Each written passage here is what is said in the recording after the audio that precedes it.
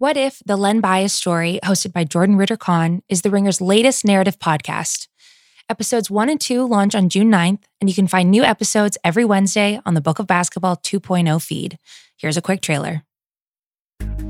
You've heard his name, Len Bias, 1980s phenom, second pick in the NBA draft. And then, cocaine, tragedy, one of the most shocking deaths in sports history. 35 years later, Bias's legacy is still making an impact. From Spotify and the Ringer Podcast Network, this is What If, the Len Bias Story. I'm Jordan Ritter-Kahn.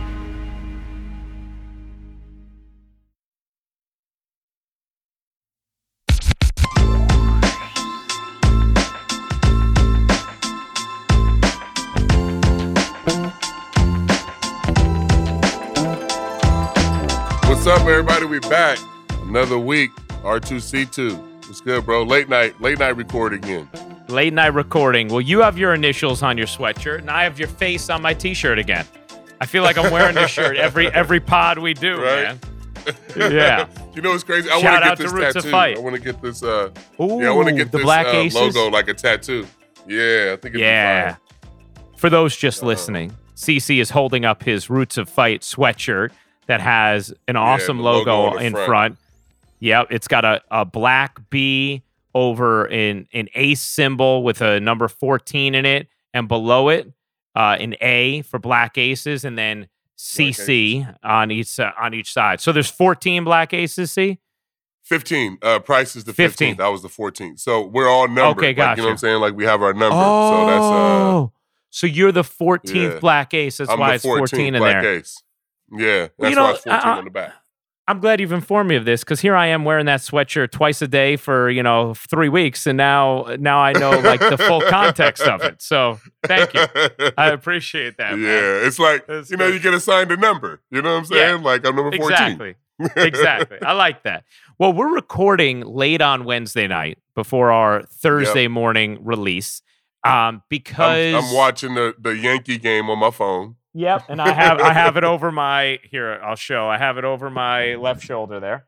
Okay, and there you go. It was funny last night. I was calling my WNBA game, which ended on an insane buzzer beater, like ridiculous buzzer beater. I don't know if you saw that highlight, the shot at the end of my game. Highlight. But oh my gosh, dude, this woman Kia Nurse took first of all, it was like an out of nowhere comeback where Phoenix ended the game on a 14-3 run, but it wasn't like a run that felt like this torrid stretch. It was like a slow drip run where all of a sudden you're like, they went from like definitely losing, they could win, and they should have called the timeout because they got a rebound with like 5 seconds left, and they had 2 timeouts, could have advanced the ball. They didn't. Instead, Kia Nurse comes plowing up the floor, gets to half court, Euro steps around a defender and takes a running 3 from the logo, hits it at the buzzer to win the game. They were down 2. They won by 1. It was insane. That's wild. That's insane. It was insane. But as I was calling the game, I had Nets Celtics Game 5 on the TV. I was just showing over my left shoulder. So I have my setup for my broadcast here in front of me, and then I had that over there so that in commercial breaks I could sneak a peek. You know what's crazy is that at the end of the game, like, sometimes it just depends on the flow. I don't like the timeout. Yeah. Like, I like maybe just keep it, like whatever, just depending on the flow of the game. But some coaches automatically call the timeout to run a set play. But I just think sometimes you could get a better shot with your best shooter. I mean, it's going to be a longer shot, but like just in the flow of the game, I think you have a better look, which if that makes sense. I agree with you. When there's enough time, Like in this case, I was literally worried about them even being able to get across half court because there just wasn't a lot of time. But I think if you have 12 seconds left, 10 seconds left, like, and there's enough time to get the ball up the floor, like, I could see you not taking it. Certainly if there's more than that. I think when there's like under that, it's tough. You got like, for me, if it's like 7 to 9 seconds and I got Steph and Dame out there and they get the ball in their hands, go ahead, guys. Because any set play that we run out of a timeout is going to be a contested shot. Yeah. You know what I'm saying? Yeah. Like, those two with 7 and 9 seconds left, go ahead and take your fucking shot. I don't care. I understand that. I do understand that because you may not get the ball back in their hands off an inbound, right? So if they have it already, let them run with it, which, let them by run the way, with it. so we're recording Wednesday night so we can have immediate reaction to the Knicks, losing to the Hawks and the games tonight. And also set up the playoffs tomorrow. We're also going to dive into what I think you guys are all going to find super interesting. Theo Epstein had these really interesting insights into what baseball is looking to do with certain rule changes, trying things out. And CeCe is intentionally not informed yet on these thoughts from Theo so that we can get his raw reaction to them on the pod. But see, just because you just brought him up before we react to the Knicks game, did you watch Dame Lillard last night? Man, he's ridiculous. Oh my gosh, man. It's going to waste away in Portland, though. I hope it doesn't. He deserves a championship, man. But he's so stubborn and loyal. He's never going to leave there. You know what I'm saying? Like, and it's just going to waste away with like these performances because he had 55 and lost on the road last night. Like he had defenders on the other team like thanking God that he missed the shot. Like that shit was crazy. It was crazy. Like that 3 to 4 second overtime when he like stepped back and spun. What the fuck is that footwork even? Like I had to rewind it 5 times to make sure he didn't travel. Like the shit was crazy. And got his toes behind the line. It was... Bro, his footwork on that play is ridiculous, It's ridiculous. It's ridiculous. You know, like, I just finished calling that buzzer beater. And so it was like, I don't know, I guess it was like 10:30, something like that. By the way, the first 2 have gotten on against Chappie here in the 9th inning. First and second, nobody out. We good. But so it's like they hit the buzzer beater, and I'm like, because of that, I have some juice. So normally, I'm in bed at that time, right? Like you and I... We're normally in bed. We're recording right now at 10:30 at night on Wednesday. This is past our bedtime. Right same. Way past my bedtime. Same, man. Same. And but I was like, I got some juice. Like I got to stay up a little bit, you know. And I just like saw the Portland game was close, and I was like, I'll put it on. Also, one of my friends, Spiro Ditas, fellow Fordham guy, was calling it. Did an amazing job. And Greg Anthony sounded great with him too, who I used to work with, and is great. Greg Anthony's good. He's really good. And so anyway, so I turn it on, dude, and I'm sitting on the edge of my couch, and Andrea, 6 months pregnant, is in the bedroom, and, we're in an apartment. I'm trying not to, like, wake her up as I am hysterically laughing at what Dame is doing. I literally, there was multiple moments where I fell off the couch onto the floor, crumpled in a ball, cracking up laughing because I was just, crazy, I was like, this is ridiculous. This is ridiculous. How about they get down 9 in overtime and he hits 3 straight threes, including that ridiculous step back spinning one to tie it and send it to double overtime. Yeah, I mean, but like if you out there with him, like how do you feel? You know what I'm saying? Because it's just like, you can't even contribute. You know what I'm saying? It's like if somebody else can hit one fucking shot, we win the game. Like, man, is he out there by himself, guys? Like, shit is crazy, man. Unbelievable. It was actually amazing, like seeing how everybody else was missing every single shot. Every shot. Like, you have Melo, wide open 3, clank. CJ, CJ hit 1 big 3 on that ridiculous left-handed pass from Dame that cut it to 1. I think it was 119, 118. But other than that, CJ couldn't hit a shot. Then Covington's missing dunks. You know what I mean? Yeah. Like, and here's Dame pulling up from 35 with a hand in his face, hitting threes. It's just ridiculous, man. Ridiculous. That's a good series. Yeah, and I don't think it would be as good if Jamal Murray was in it, but yeah, with him being out, it's making these games close. Hey, I seen Jokic had a ridiculous pass, by the way, in the game. Bro. The skip pass. When did you see when the two guys were in the double corner? Overtime. Yeah, the 2 guys were in the corner. He told the one guy like, "What the fuck you guys doing? Move!" And he literally that was unbelievable. Like he just flicked the shit perfectly over the defense. Like I mean, that shit was crazy. It's like watching a quarterback drop a dime. You know what I'm saying? Like shit was insane. It was ridiculous. It was a ridiculous and he was just playing pass. Like he had the ball in the post and directing traffic. Like, what the fuck are both of you guys doing over there? The one guy catch and he it was crazy. It was that pass insane. is insane, bro. That pass is insane. It was insane. It was insane. If you guys haven't seen the highlight of it, go watch the highlight of this pass from Jokic. And I really think it was the difference in the second overtime. It was kind of like the play that turned the momentum because Dame had scored after his ridiculous ending to the fourth, his virtuoso first overtime. He scores the first 5 points of the second overtime, and you're just like, this is just ridiculous. He has 55, just ridiculous. And then Jokic makes that pass to the corner, and that three puts Denver back on top. And after that was it. They kind of rolled. Yeah, Dame didn't get I don't think Dame got one more field goal attempt. No, that was it. Needed to happen. You needed to find a way to get him more shots there. But he was kind of in like make the right basketball play mode, and his teammates just kept missing. But but the right basketball play was just him shooting from anywhere on the floor, I feel. That's what I'm about to say. Like, sometimes when you're the best player on the floor, like, and that's what LeBron don't understand. Like, sometimes the best shot is you, cuz I don't give a fuck how many people are on you. Like, sometimes the best option is you no matter what. Well, dude, basically none of those shots Damian Lillard took, he was open. Like, he just created just enough space, right? But then for some reason, I mean, he started drawing doubles. They gave him a little more attention, but like, he was giving it up then those final 3 minutes of the second overtime. And I'm just like, no, man, shoot every time. Shoot every time, man. So, see, the series that ended.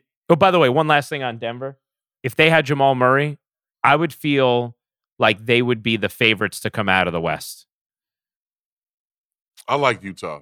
Yeah, Utah's probably being overlooked a little bit. I like Utah. I like Donovan Mitchell right now. Like him. You know, I mean, obviously he missed 17 games, but he's fresh. So Gobert's playing good. I would have loved to see Jamal Murray coming off of, the two playoff series the two, seasons where the first year he wasn't really good. Last year he was a little better. So we're expecting him to come in this year and be the superstar that he is. So it would have been fun to see that. But, I really think Utah is going to be the team to come out of the West. It ain't going to matter because whoever wins this Bucks and Nets series is going to win the fucking championship anyway. You feel confident about that? Whoever wins this Bucks Nets, yeah. Yeah, whoever wins that wins the championship, guys, period. But and I think if the Nets stay healthy, they win that in 6. All right. You think the Nets win the series in 6? If they stay healthy. I believe, I think if everybody stays healthy, I do think the winner of Bucks Nets will go on to win the finals as well. Utah is a really good team though, like you said, and like Quinn Snyder's a great coach. Mitchell playing like a superstar. You have the inside outside, you have the shooters, you have enough two-way guys. You got Jordan Clarkson who can light it up. You know what I'm saying? You have the bench, give you some points off the bench. Yeah. Like I could see Utah, I could see us thinking that about Milwaukee and Brooklyn, and then Utah winning a 7-game series and being like the 04 Pistons type team, where you're you're like, oh shoot, what happened there? And it's just like, no, they're like the exception that proves the rule type team. But I do agree with you overall. If I had to say, yes, I think it'll be the Bucks or the Nets, assuming they're healthy. We're recording right after the Knicks lost their series to the Hawks. And I picked the Knicks to win that series. And that's the only series we differed on. And I picked the Hawks. So, let me do this. Let me get the little pat on the back there. You called it, though. I mean, they had the better roster. That's what it was. It ended up being Derrick Rose ended up being the best player on the Knicks in the playoffs. Yes. And which is a problem for them. That's a problem for them. He can be a second or third option, but I think they needed Randall to be, a superstar to win that series. And that was maybe a little too much to ask for him in his first playoff series as a featured guy. Yeah. I think you just nailed it. And the reason I felt so strongly about it, I watched Atlanta a good amount this year. They're really talented. And by the way, they're still missing Cam Reddish, who's another good piece for their team. He's injured. Is he? I haven't seen him play a lot. He's not great, but he's another like bench guy who you feel, or like if not a bench guy, rotational guy who you feel good about, After Duke, and then I never really he got drafted. And I never really seen seen him because he's not a star. He's and I don't think he has the ceiling of his fellow teammate in that class, Barrett. But he's averaged double digits his first 2 years in the league, and he's another one of these long guys who you could think of as a two-way player and developing into like a really nice rotational piece. So my point just being like, Atlanta's talented, man. They are a talented team. Bogdanovich, other Bogdanovich is a really, really good player. Trae Young's a stud. Capella is great. You think that they give the 76ers a run without Embiid, with Embiid having this knee problem? I do. We'll see if Embiid's going to play every game. I think Philly probably wins a 6-game series, but Atlanta's going to push Philly more than people would have thought. One, because Atlanta is talented. Look, they just they dominated the Knicks. They didn't just, they didn't just win a close series. No. They dominated. They dominated them. The last 3 games, they totally destroyed the Knicks. They're a talented team, and you know what, dude? Yeah, I think Philly will win the series. I think as long as Embiid's playing. But I bet you it's a much more competitive series than would have originally projected. The thing about a torn meniscus, right? I played on those a bunch. Oh, yeah. So tell us. Yeah. It's hard to move laterally. You can go forward and back. It's hard to stop. So if he's running full speed up the court, it's going to be hard for him to like stop on the dime. Mm-hmm. You know what I'm saying? Like that shit's going to hurt like a motherfucker.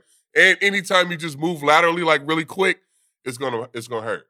So that's going to be a problem, just him figuring out the speed that he can play at. You know what I'm saying? Like it's not going to, he can play, but he just got to figure out what the speed is where it's not going to get that sharp pain. So do you think like just knowing that they're listing it at day-to-day, but it is a partial tear and having dealt with it yourself, do you look at it and think that there's a chance he is able to play? Just first of all, let me ask you, do you think he could play in every game in a series with that injury? He can play in every game in this series, and he could not play in a game or two in this series. Yeah. He could play a game 1 and not feel good enough to play in game 2 or 3 and then come back in game 4. Gotcha. You know what I'm saying? Or he could feel good enough to get out there and be at 60 or 70% for all 6 or 7 games, whatever it's going to go. Yeah. You know what I'm saying? He literally just has to find the rhythm and the speed that he can play at, because the shit, it's going to swell up on you. It feels uncomfortable. It's a nasty feeling.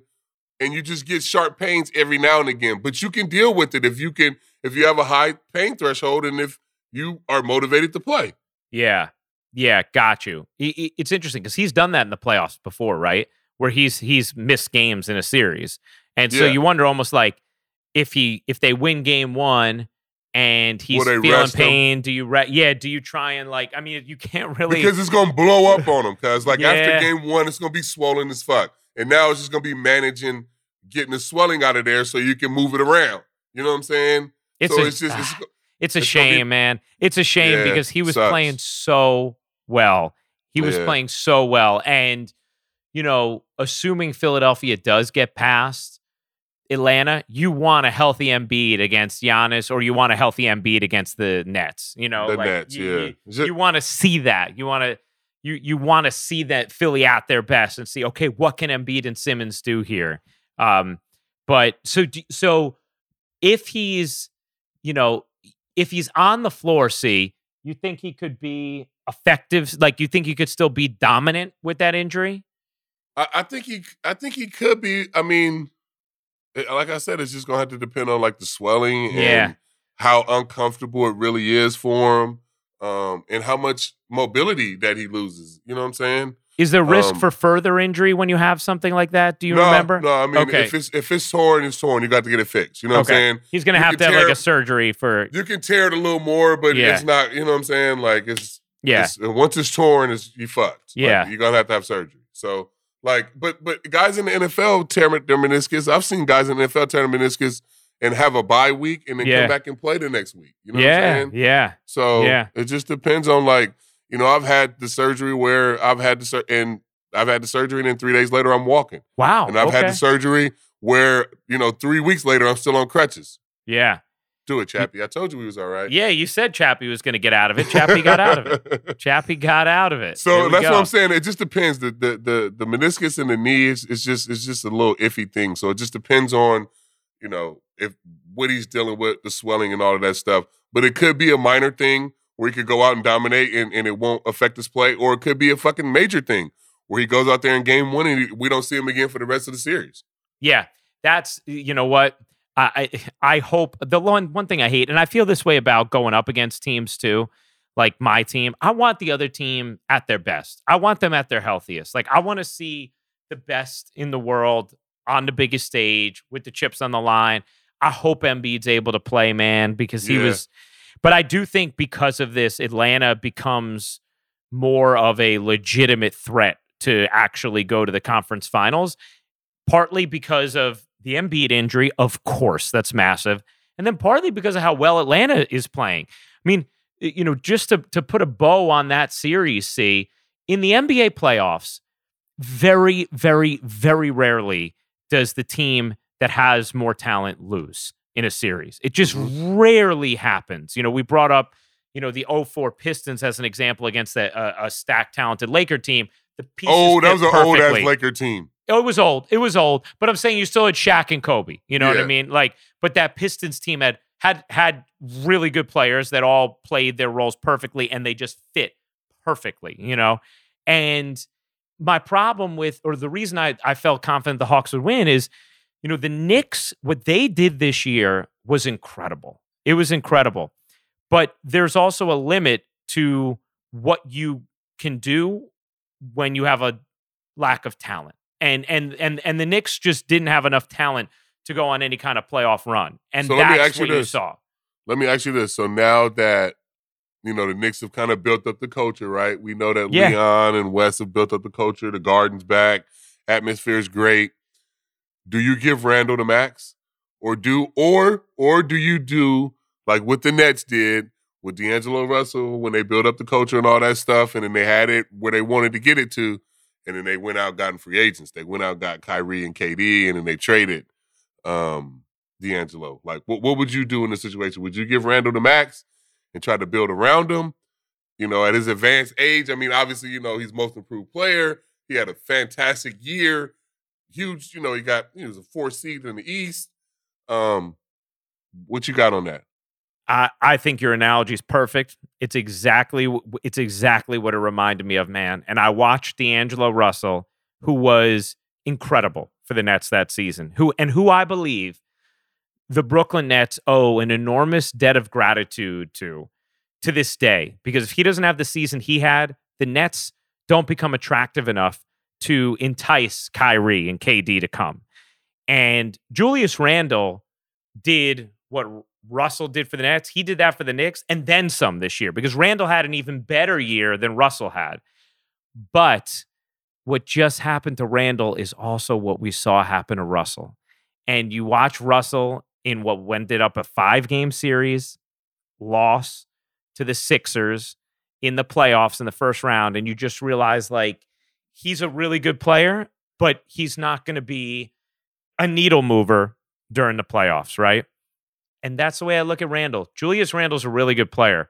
I think on a team that has a legitimate shot to win a championship, he's probably your 3rd best player at best, you know, and that's not a knock to him. That's just how ridiculous the superstars are at the top level in this league, right? Like, yes. You watch a D'Angelo Russell or you watch a Julius Randle, there's great appreciation for them. And those guys have affected wins and losses on teams that have gone to the playoffs in the regular season. That's not insignificant in the NBA, because there are some guys who just get numbers and don't affect wins and losses. D'Angelo Russell affected wins and losses with the Brooklyn Nets.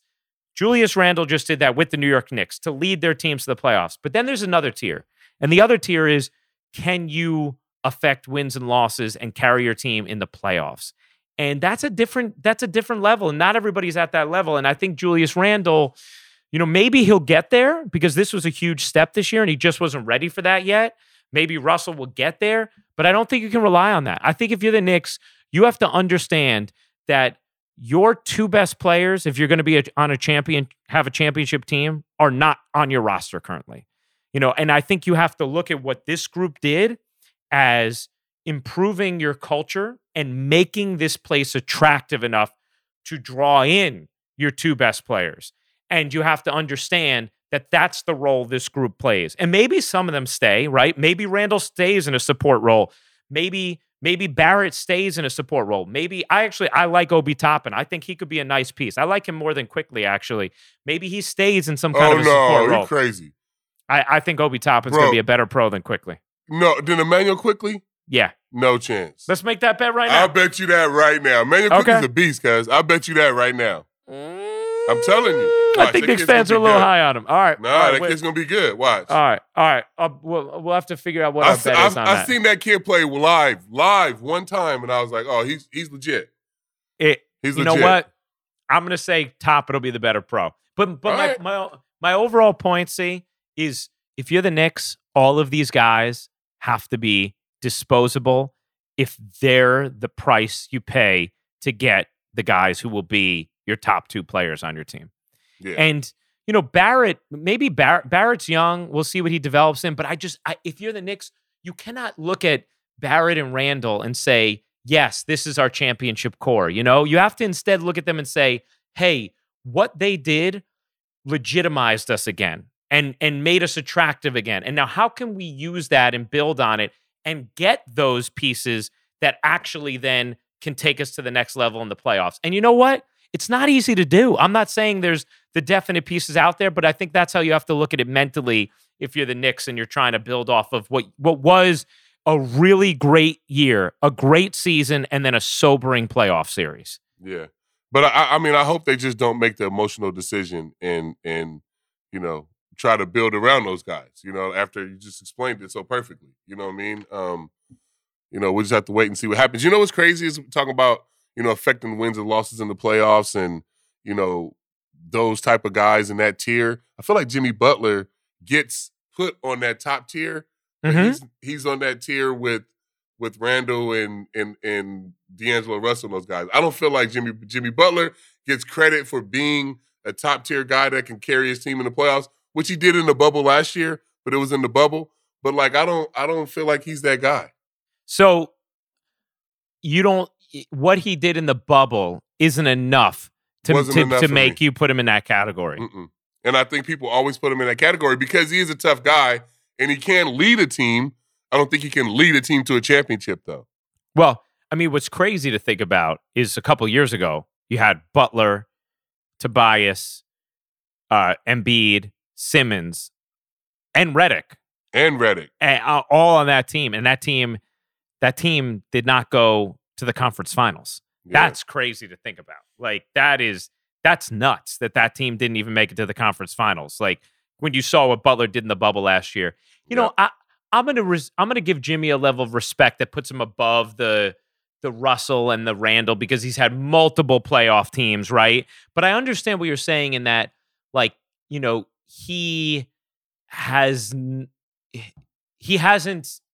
he's had some other opportunities that have left a little to be desired in the playoffs. Is that what him and Paul George are on the same level. I think that's fair.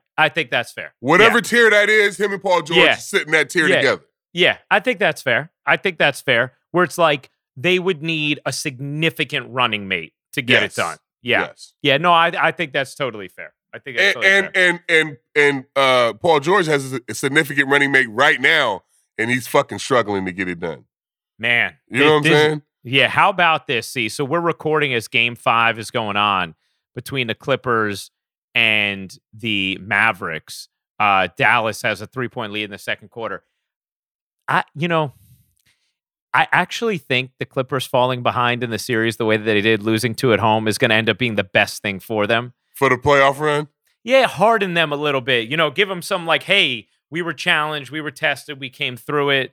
Give them some of that wear and tear. I hope so.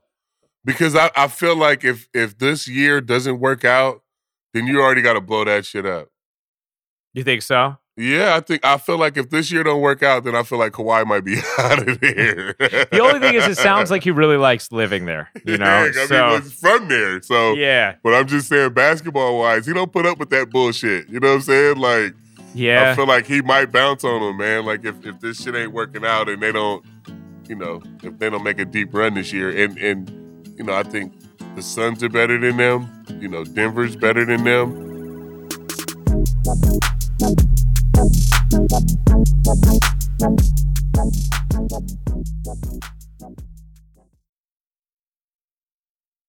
Well, I do the breaking news sounder, but we don't have that feature on this program. I do want to let you know you are about to experience a change in audio when it comes to Karsten Charles Sabathia's audio. This happens to each of us. I'd say we alternate. Like every 8 weeks, one of us forgets to press a button or runs out of room on our memory card. And what it means is we just go from that crispy audio with our local recorder to Zoom audio recording. So when you hear the difference, that's what it is. All right, podcast continues. This is what's crazy, right? So the Lakers are going to face elimination Thursday night. Our audience is listening to this. Well, I mean, as I say every time, they could be listening to it whenever they want. The podcast live up there for eternity. But for their first chance is Thursday morning. The Lakers, if the Lakers get eliminated, Phoenix has a legitimate shot to go to the finals. The Phoenix Suns could go to the NBA Finals. I mean, if they beat the Lakers, anybody in the West can go to the finals. You know what I'm saying? That's what's kind of fun about it. It's anybody. It's it's literally wide open if Phoenix wins on Thursday. Yeah. Then the West is wide open. That's what's fun about it. And it hasn't been in the longest time. You know what I'm saying? Like the West has been locked down by the Warriors, the Lakers, whoever else, even the Clippers. You know what I'm saying? Being a really good team with, when they had CP3 and all those guys. So it's just fun to be able to see the West with some different names, be able to have a chance to go to the final. If AD comes back and plays in this game and it's still not determined and the Lakers end up winning this series against the Suns, will they be your favorite to go to the finals out of the West? The Lakers? If they find a way to beat the Suns here. I still think it's Utah. Yeah? Yeah. You know what? I'm glad you're giving Utah their proper due because it is a little silly how easily we overlook them, I think. I mean, just after watching them play the last couple of nights and watching, Jordan Clarkson, the way he plays, like the confidence that he shoots the ball with and plays and goes to the hole, like he's a legitimate scorer for them. You know what I'm saying? Like, I don't know what the fuck I've been watching or what I've been thinking, but that kid can really hoop, man. Like, so like I'm on the Utah train and I don't know if is AD playing on Thursday. Like it's up in the air as of 11 p.m. Eastern on Wednesday night. It's up in the air. LeBron got this shit is, yeah, it's hard, man. But it's also frustrating, man. It's frustrating for me to watch him go. You know what I'm saying? Like, I know. Yeah, it's also strange that Montrezl Harrell is getting no run. Whoa, it's weird, man. Yeah, I seen Steven Jackson talking about this earlier. It's just because, they didn't give him no minutes early in the season because they were riding AD. So now he don't have no confidence. Like, he ain't played all year. And he was 6th man of the year last year coming off the bench playing great for the Clippers. And now he went to the Lakers and literally does not play. So, and now when you need him, you want him to show up in game 5. You know what I'm saying? Like, yeah, it's just one of those things where, like, you should have been given him minutes all year, and then he would have been ready to play right now. Man, it is.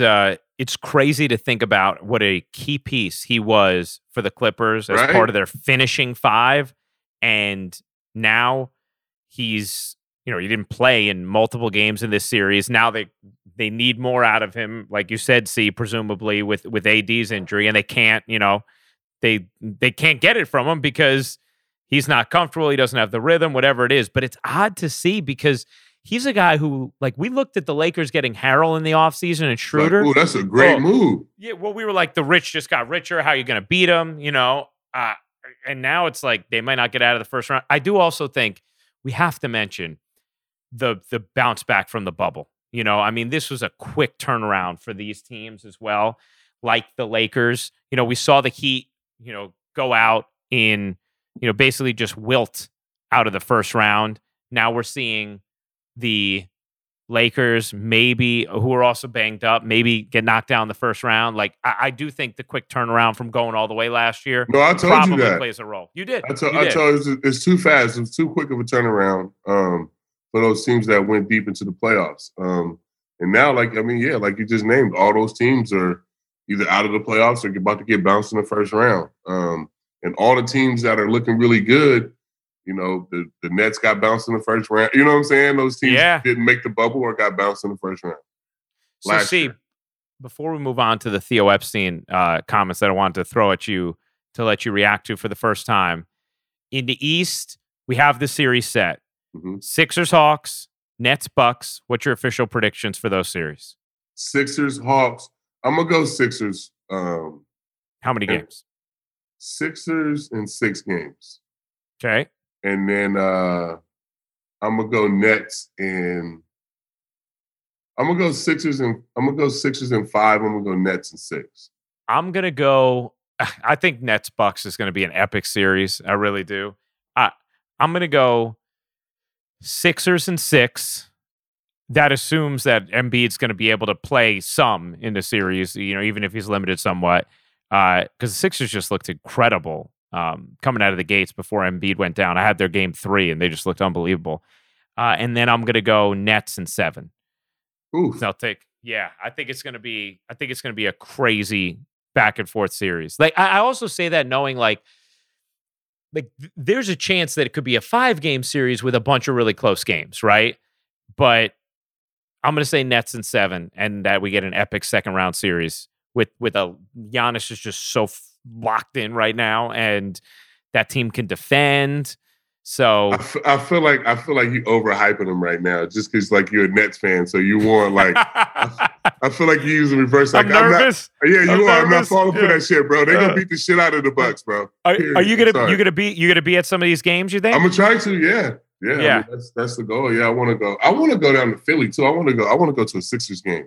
Oh, that'd be cool too. Go with Booney. He's a big Sixers fan. Well, Booney's got a job. He's got something going on right now. He's got shit going on. He might be maybe a little stressed out right now. So I'll let him watch on TV. But I'll go with Ron Berkowitz. Okay, yeah, fair enough. He's a big Sixers fan as well. Shout out to Ron, our good buddy. So, all right, see.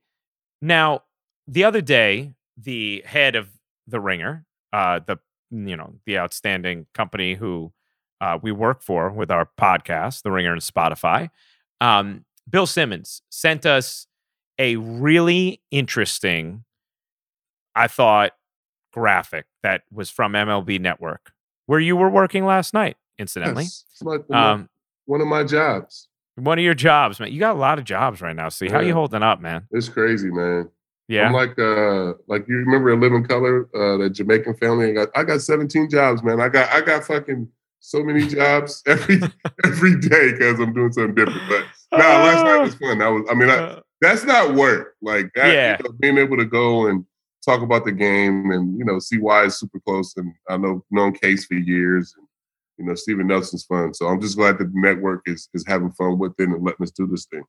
Yeah, it's cool. And how often are you doing it on MLB Network? We've been doing it once a month. We've been trying to identify games that, we think would be fun to do. And, we just thought like having the Bay connection last night and 40 came on. Like it was good. It made for a good broadcast. And so has the network talked to you yet about going on Chris Russo's show to mend fences after he was included in your Tony La Russa rant? Never gonna happen. Like growing up in this area, I was obsessed with Chris Russo. Absolutely. Mad Dog. Yeah. I love Mad Dog. Yes, I love him. So, I hope you get to go on his show at some point.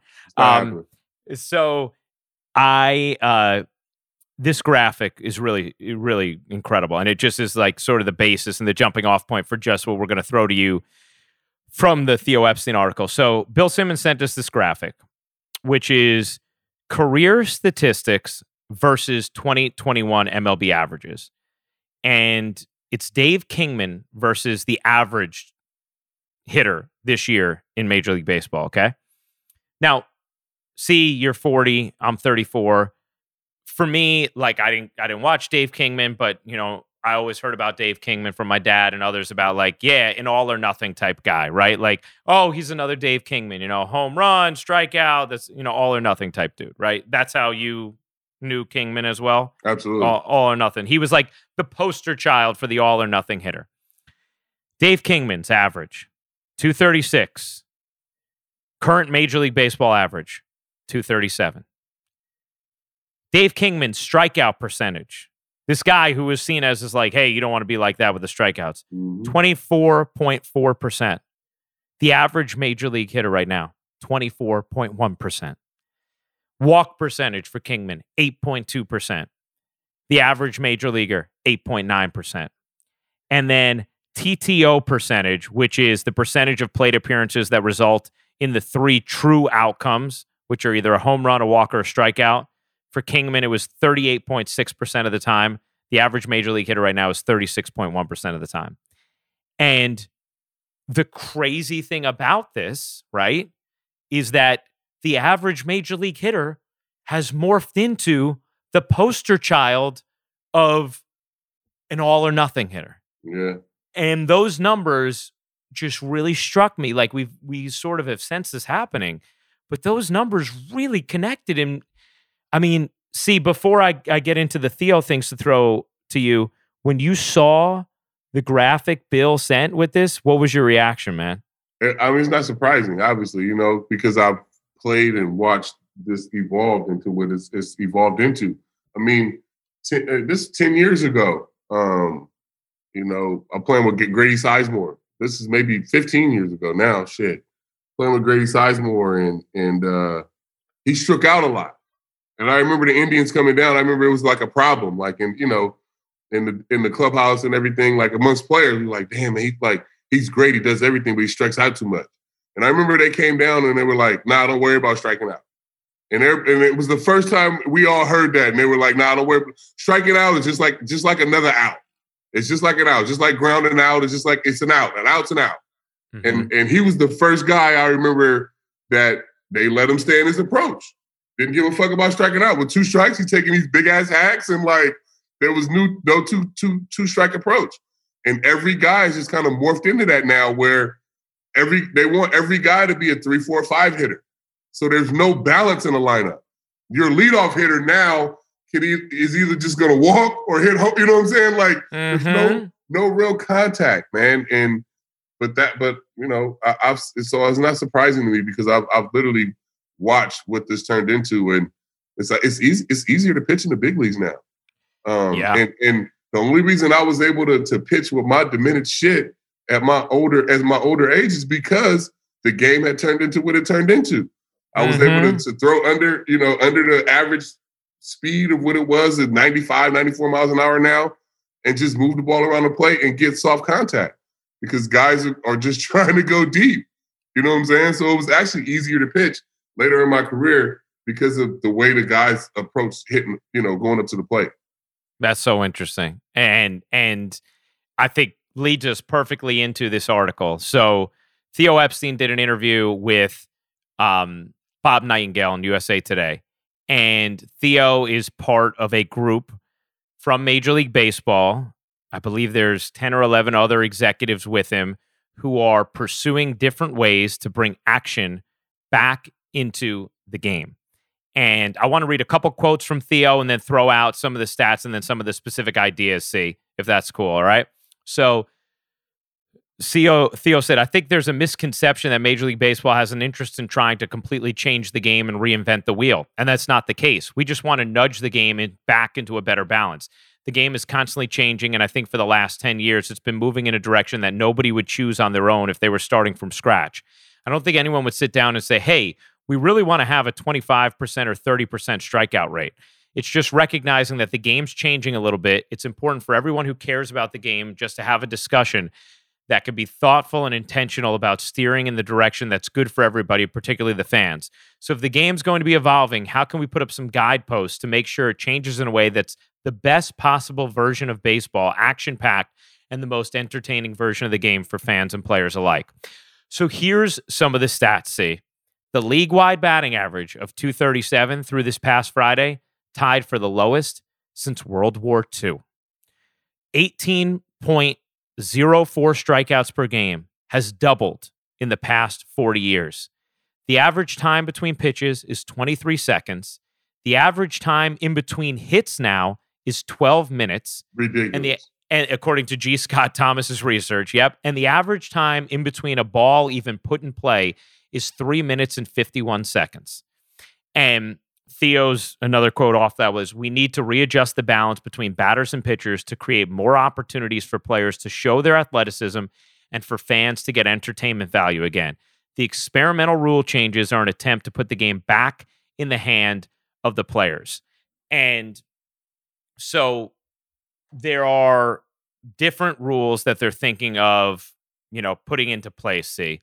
And I think the first thing I just want to establish, and I don't know if you feel this way, is, I've been resistant at times to people who say like, oh, baseball needs to change, whatever, because I love the game, this is the sport we love.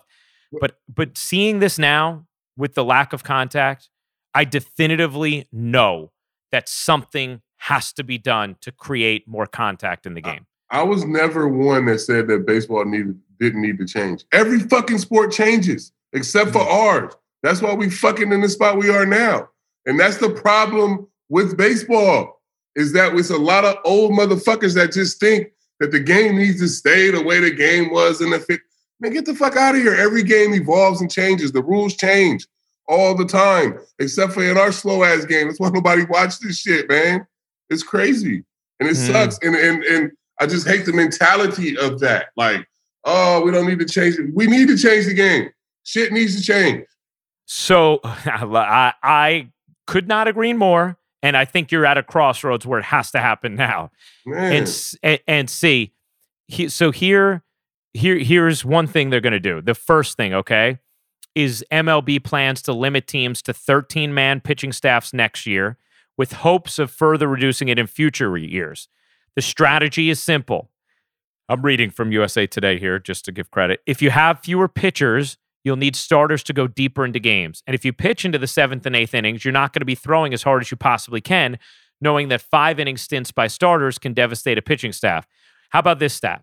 We've gone from 5.34 pitchers per game in 1981 to an average of 8.66 pitchers a game, an increase of 62% since 1981. And Epstein's quote on that was, the job evolved from trying to go into the 7th, 8th, 9th innings to missing as many bats as you can for 5 innings. It's a self-fulfilling prophecy, because now teams are completely changing their pitching development. Instead of developing starters that can go through a lineup 3 or 4 times, you're developing pitchers who just throw as hard as possible with this crazy spin rate to miss bats. You can almost rename pitching to bat missing. Everybody's a long reliever, and that's why I always try to tell you. Like, nobody's a starter. The teams that have starters are the teams that are good. We have Garrett Cole. We have all these other guys that are actually starters. The Rays don't really have starters, guys. Like, they have what's the kid, Glass now, but the rest of their staff is really like, they're all kind of long relievers where they go 3-4 innings at a time. Like you said, high spin rate, miss as many bats as you can, and then we'll get the next motherfucker in here. And you just keep doing that, and then we'll run the next motherfucker up. Like, once we break you, then we'll run the next motherfucker up in here to do the same thing.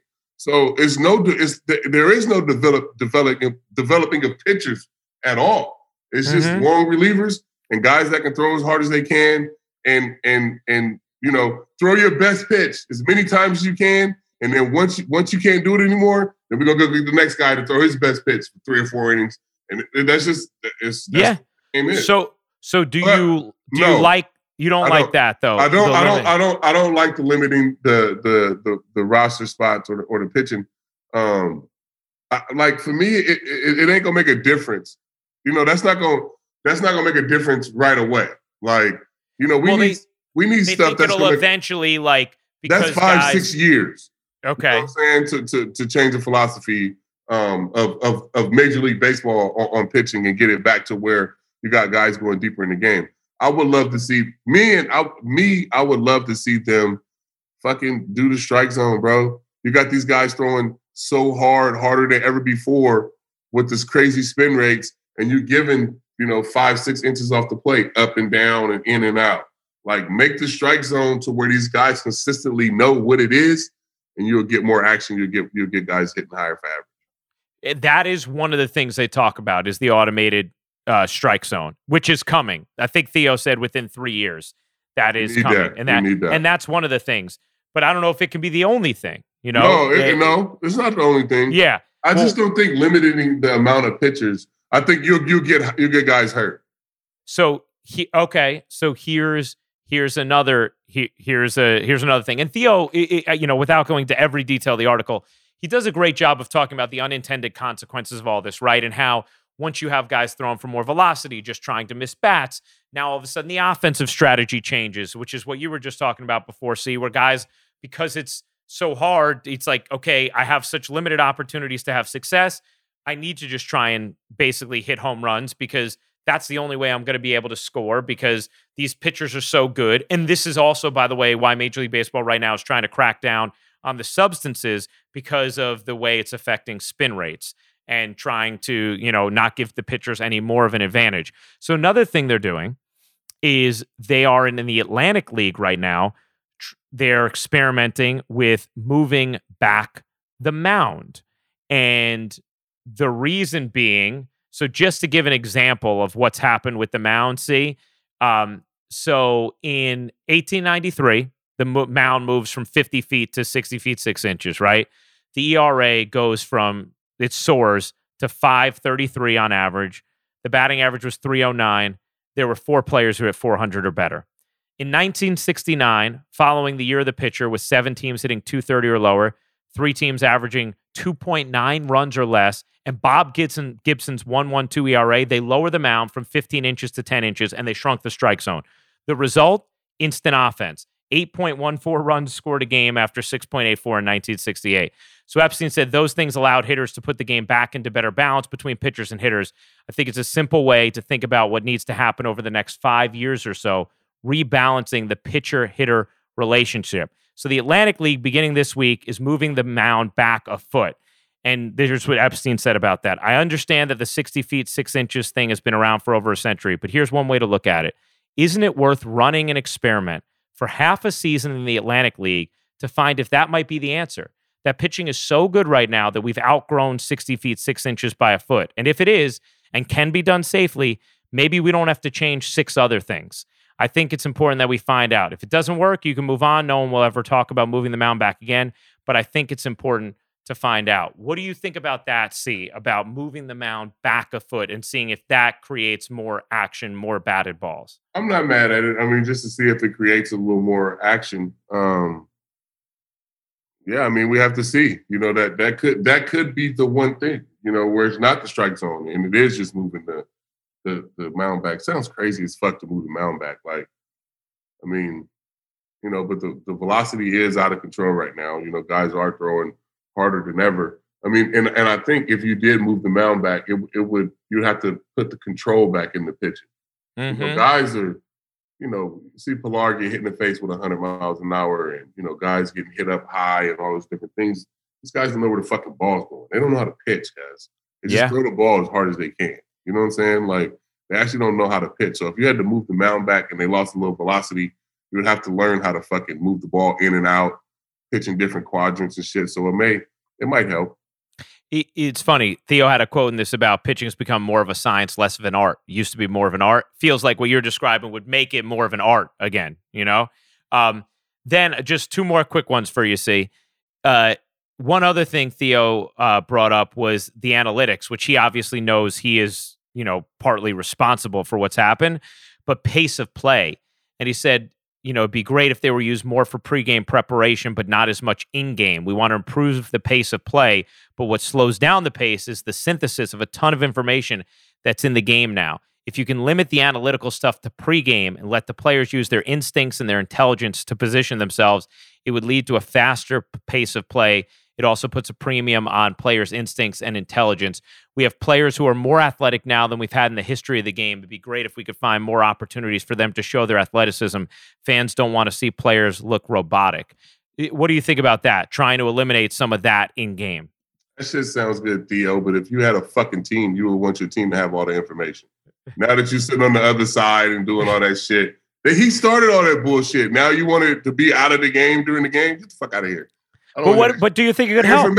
No, it wouldn't. The information is available to guys who want it. The iPads in the dugout and all that shit. No, that don't make it. Well, what about eliminating the iPads in the dugout? Then the guy's just gonna go downstairs and look at the fucking video. Like, all right. Nah. So you don't think that's gonna change the pace? Nah, guys need that shit. Okay. With the robo umps, they're into that because then they feel me the robo umps, bro. Just having guys know what the strike zone is. Yeah. What's a strike every day? Yeah. Guys, like, I'm telling you, somebody's going to hit 400. I'm telling you. Yeah. Yeah. Because they'll know and they'll be able to adjust what that. It is. Yeah. Do you think that would be enough to get them away, though, from the uppercut swing, thinking they have to, in order to be a productive player, they got to hit homers? Like, the contact hitters dying in the game, right? There's no contact hitters. There's only 3 in the fucking game. Right. That's what I'm saying. Fucking David Fletcher and DJ LeMahieu. Everybody else is fucking trying to be Aaron Judge. Yeah, exactly. And you know what? Just think about it from a standpoint of like when you play Little League, right? Or if anybody listening is getting their kid into the game. Even like my nephew right now, he's almost 5. He's playing T-ball. And he's like upset when he doesn't get balls hit to him. He's like, oh, that was boring. Right. Of course, when you're starting baseball, you want to get balls hit to you. That's what makes it fun is getting up at bat and then getting balls hit to you in the field. Like, how fun is it to watch a game where you're not getting to see these guys defend and show their athleticism and run? It's not fun to just watch strikeouts, walks, and homers. It's not. We need the action. Like the game is at a place where it needs the action. And moving the mound back is the best suggestion out of all of them. Do you think that might be the one that fixes it? Yeah, I think moving the mound back and robo-umps, you get instant offense. They got to try it. See, they got to try it. It needs to be done. And see, do they ever talk to you about that kind of stuff as an open-minded dude? About what? Like moving? Who's an ambassador of the game? Yeah, like, kind of like suggestions for changes, that kind of thing. No, I haven't got none of that stuff yet. Got you. Well, that's next for you when you want to add another job, man. Right. Yeah, seriously. But I just wanted to share that with you because I thought it was really an interesting deep dive. No, it is. Something has to change, man. And the lack of just action when you're watching you have to watch 2 games at a time. It's crazy, man. So, or you have to be watching or doing something else. Like, you can't just focus on a baseball game. Like, it has to be the background of what you're doing. You know what I'm saying? Like, so we got to change that. Yeah, I agree. And to be honest, I just keep going back to, like, if you move the mound, it would change the way guys had learned how to pitch. Mm-hmm. And you would have to start throwing balls in and out and moving around again. And, you would see more Brad Radke's and less, less guys throwing 1,000 all over the place. And dude, then the guys who are like, one of the things that's ridiculous is, we have people who are, we have way too many people who are around Sandy Koufax and Nolan Ryan's strikeout rate, right? Like, that should be special. That's the point. It's not that like a guy going out there and striking out 16 batters can't be thrilling. Of course it can. But it's thrilling when it's unique. It's thrilling when it's limited to the Pedro Martinez's and the CC Sabathias and the Roger Clements. Yeah. When it's happening every night on a random fucking Tuesday, you're like, this is stupid. Yeah, exactly. Who the fuck wants to watch that? Yeah. Exactly. And look, maybe with the way they tweaked the baseballs has had an effect this season too, but there are things where we need to get more action in the game. For the sake of the sport, it's got to happen, period. Sure. You want to take a couple real quick fan questions? Yeah, let's do it. All right. Derek Ponamsky, who is the special assistant to LSU football head coach Ed Orgeron, says, did I butcher Ed's last name? No, that's how you say Ed Orgeron. Okay. He says, has CC ever been to a game at LSU? And would you guys like to come experience Saturday night in Death Valley? Bro, let me tell you something. One of the best experiences I ever had in my life was going to an LSU game with Derek Jeter. I can't even remember what year it was. But yeah, I've been to Death Valley, and it's insane. So yes, accept that. Yeah. Yes, Derek, we would like to. Insane experience, because like I'm talking about the food, the people, like it's a big ass party, and it's in Baton Rouge, and the food is great. So like everybody's invited, you just walk around to people, different tents, and like it's a sick experience, guys. Like one of the dopest sporting events you'll ever go to, especially if it's a night game and it's a big game, bro. It's insane, guys. I'm telling you, insane. Well, we should do it. That should be a group chat trip. I'm all in. I'll go down to Venice, go fishing. I'll meet y'all in Baton Rouge. Oh, I love it. Accept that. Let them know we in. Derek, we're in. We are in. Thank you for the invite, Derek. You sure. Share the schedule with us. We're in, man. That would be amazing. I've never I've never gone to a big college football game. And if you want to go fishing, go fishing, we'll go down to Venice, Louisiana too first and go fishing. I'm down to fish, man. Yeah, I'm down to fish. I would love that. Nice. All right, good. We got plans. How about this question from Parth Shah, who says, his question is for both of us. First, for me, do you ever watch back highlights, clips of your calls? If so, what's that like? Yes, I have. Every play-by-play announcer does, no matter what they say. It feels great when you love the call you had. Sometimes you do it to like learn and get better. And then other times you do it just because you're kind of pumping yourself up. Yeah, exactly. Yeah, exactly. So like the other night, even though I was from home and it changes the way you call the game a little bit, I liked my buzzer beater call. I listened to it quite a few times. Yeah. Like you do. Like a couple years ago, that crazy Yankee Twin game in 2019. Yeah, I listened to the Hicks catch call a bunch of times. I still do. Yeah. Judge's home run in Seattle. Absolutely. So yes, you do. And that's what makes it fun. And then his question for you, C, was, do you like seeing clips from your playing days? Yeah. I mean, I haven't watched any, but yeah, I mean, if they're on, I guess I'll watch them. Didn't you used to watch before you like start? You would watch like things to pump you up. Chad would have the video done for you. Chad made us all videos. He made. I mean, I had some good videos. I'll have to see if I have them on my phone, but he made some good filmy videos for the games. We should put one up on the R2C2 account at some point. If I can find it for sure. Yeah. For sure. So, by the way, Sadie Zillow, our outstanding coordinator producer, chimes in. LeMahieu went to LSU. Yeah. Speaking of going there. Yeah. Speaking of LSU, he could come with us. All right. Let me see. There was another question I want to take one or two more. Okay. I like this one. Ben Huang asks, if you can only watch one Harry Potter movie for the rest of your life, which one do you choose? Wow. I don't know if I can pick one, cuz. I don't think I can pick one because, because the story's not, you know what I'm saying? Like, it's all a story. So I need them all? I need them all. I can't just pick one. I'm not even trying to be funny. I'm dead serious. Like, because if I'm watching them, then if I'm watching one, then I want to see the next, what happened. Even if I've seen them a million times. You know what I'm saying? Like, I know what you mean. I know exactly what you mean. It was a marathon on the other day, and I caught it right at in the middle of Prisoner of Azkaban, and I just watched the rest of them. I love it, dude. I could not watch it though. You know what I'm saying? I'm in, so I can't pick one. Dude, that's me. When I was in Seattle for the WNBA opener, and I was there for 4 days. I think it was TNT had a marathon. It was that weekend. It was that weekend. Yeah, 2 weeks ago. I already know what you're talking about. Same thing. I saw it in a hotel room. I was like, I'm not changing the channel the whole weekend.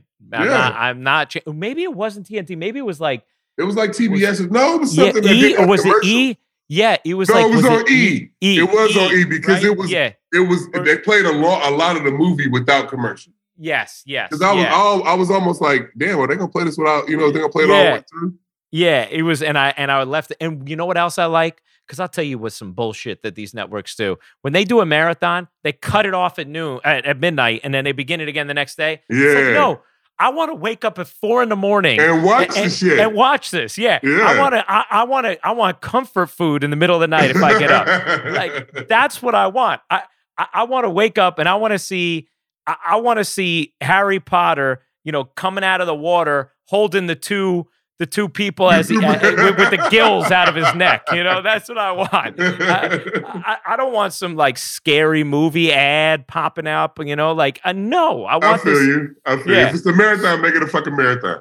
Run it straight through. Through. Even if it means you're just going to play the same one through the night so that you can pick up the next day with it. Fine. Which is fine. But yeah, it's fine. But it's funny, man. I did the same thing. I left it on all weekend. I caught 3.5 movies, I think. And that was the same weekend. I was like, oh, I'm locked in. It's funny. I go through. I guess ultimately, I would say Deathly Hallows Part 2 just to see the conclusion. But I agree, it's tough for me to choose, man. I like them all. I really do. Crazy. All right, last one. Lionel Cruz asks, He says, love the show, guys, which we know, as C points out, if you compliment us, I'll always read your question. He says, random question. Hey, Cece, how is it you guys always had fresh haircuts? Is there a barber that used to travel with you guys, and how are they doing it now during the pandemic? P.S. Bring Gary Sheffield on the pod. Oh, what is he talking about with the Yankees? Yeah, just how you guys always had good haircuts. Oh, yeah. I mean, Jordan is our barber, and he's down there most days during the homestand. So, like, if we had, what are the guys home a week right now? He's probably there 4 days out of the 7. So, yeah, it was always a barber down there. We had a barber chair right there in the bathroom. So, yeah, he was always down there for haircuts. And for COVID, I think he probably had to get cleared, and he had his own key and pass and everything just to come straight to the clubhouse. Oh, that's awesome. Did you have? What about on the road? On the road, you just find whoever. Okay. Like I had been in the league for so long that I just knew barbers all over. So you just call somebody, bring them to the hotel, and then a bunch of guys get haircuts. Fair enough. Well, there you go. That's the answer. We've gone behind the curtain. It did suck being a Yankee because you had to be shaved. So that's like something that you had to think about. You know what I'm saying? Like when you're on the other teams, you go on the road, you don't have to think about getting a haircut because you don't have to be fucking shaved. But now when you're with the Yankees, you got to think about getting a haircut. That's actually something that they should provide. They should have the fucking barber traveling with us if you want us to be fucking clean shaven every goddamn day. Well, some people, make a phone call. Man, shit. Now I'm pissed off all over again about the rule. You know what? Do you know what's weird, man? The other night, I actually had a dream. I was in a barbershop, and like I've not gotten my hair cut by anyone other than myself since the pandemic. Since you shaved it, yeah. Yeah, since I shaved it. I've just gone. Today I'm a day. I got a day a scruff here on the top of my head, but that's it. But then in my dream, I was actually like thinking, like, do they get even closer on the shave when they do it? See, like if you go to a barbershop, will they get closer than I go with I'm doing with a straight razor? No, yeah? Jordan comes here. He cuts my hair once a week, and it's like, what's today? Thursday. He cut my hair on Sunday, and it's still like shaved close. Wow. So if they do it with a razor, it stays better. So when he cuts my hair, it's only once a week. Do you then use a razor on your head the other days, or you just wait for him? I'll just wait for Jordan. Wow. I'm going to have to go to Jordan once, man. See how I like it. Jordan's the man. He ever cut your head? Yeah, he cuts my hair. No, he doesn't cut your head. Oh, nah. Nah, Jordan's a fucking man, bro. I'm just making sure, man. Nah. You ain't gonna have no cuts, none of that shit, dog. I don't know how close the shave is. I don't need to be bleeding up there. Nah, you good. Jordan's an expert. All right, good. All right, final thing, C. Without knowing, we don't know the Western Conference playoff series yet for the Western Conference Finals, but Clippers, Mavs, Lakers, Suns, who do you think emerges from the first round series that remain outstanding in the West? I think I'm with you on the Clippers waking up, right? Mm-hmm. After being down 0-2, they tied the series up. They win and Portland, Denver, I should say. All the West is unsettled, I guess, but Utah's about to settle it. So just those three. Who do you think emerges? Yeah, I think Utah emerges. I think the Suns beat the Lakers. Okay, and I think the Clippers come out. And how about Denver, Portland? I think Denver's going to win that series. As much as it's going to hurt me, I think Denver's going to win that series. I know. I actually, because I want to keep watching Dame, but I do actually really like watching Denver too. That series is just super fun to watch. It's just we got to get Dame another team, guys. Oh man, I know, but when he finally wins with Portland, it'll be amazing. Let's get him with Jimmy Butler, cuz. Let's see that in Miami. Oh, in Miami? Well, that would be interesting. That'd be interesting. That would be a really good. Right? That would be a really good group. Yeah. Right? That would be a really good group. Yeah, it would. I think Portland's going to find a way to win in 7. I think the Suns will win because of AD's injury. I think that kind of changes things for me. And then otherwise, I had the Lakers going to the finals. And then I think the Clippers will win. But these are intriguing series. We'll see. Another show in the books. Yes, sir. As they say. You guys know the deal. New episodes every Thursday, bonus episodes as well. Follow us on Spotify. You'll get the episodes automatically updated, or subscribe to us on Apple Podcasts or wherever else you get your podcasts, and then you automatically get them. And tell everyone you know about how you've discovered the greatest podcast in sports, because we'll take as many fans as we can get.